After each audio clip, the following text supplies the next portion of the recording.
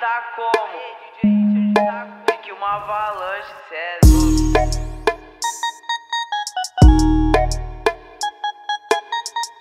É a Barbearia Coelho, fi. Esquece. Basta só você ter fé, que sua hora vai chegar. Obrigado, meu Senhor. Fique uma primeiramente um salve a todos barbeiros, que deixa a quebrada elegante chave.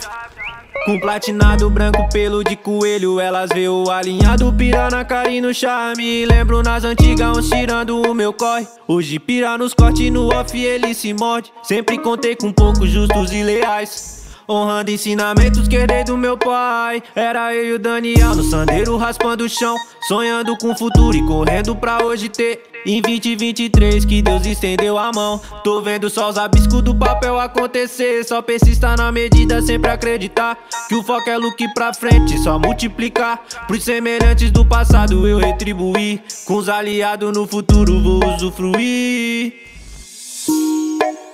Basta só você ter fé, que sua hora vai chegar.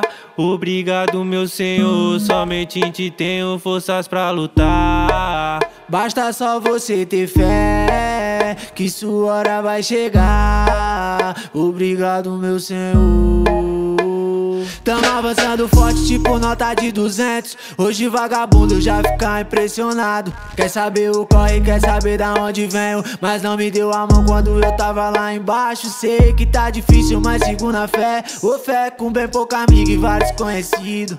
Ando nem confiando na minha própria sombra, para não dar vantagem pro meu inimigo. Tô descendo um morrão, fumando um balão. Vou passar no coelho e mandar meu disfarçado. E aí, mão de ouro, pega a visão. Lanço degradê com aquele platinado. Hoje eu vou de Lacoste, a cunhada delira. No toque do Azira, joga fumaça pro ar. Já passei sufoco nessa louca vida, e hoje os maloqueiros chegou pra tumultuar. Basta só você ter fé, que sua hora vai chegar. Obrigado, meu Senhor, somente em ti tenho forças pra lutar. Basta só você ter fé, que sua hora vai chegar. Obrigado, meu Senhor. Esse cabelo branco aí só pode ter feito no coelho.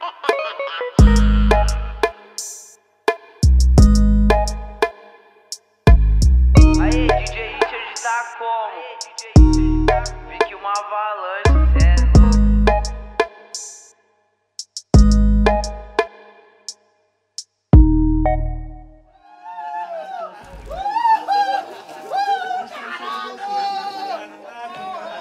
Basta você ter fé, que sua hora vai chegar.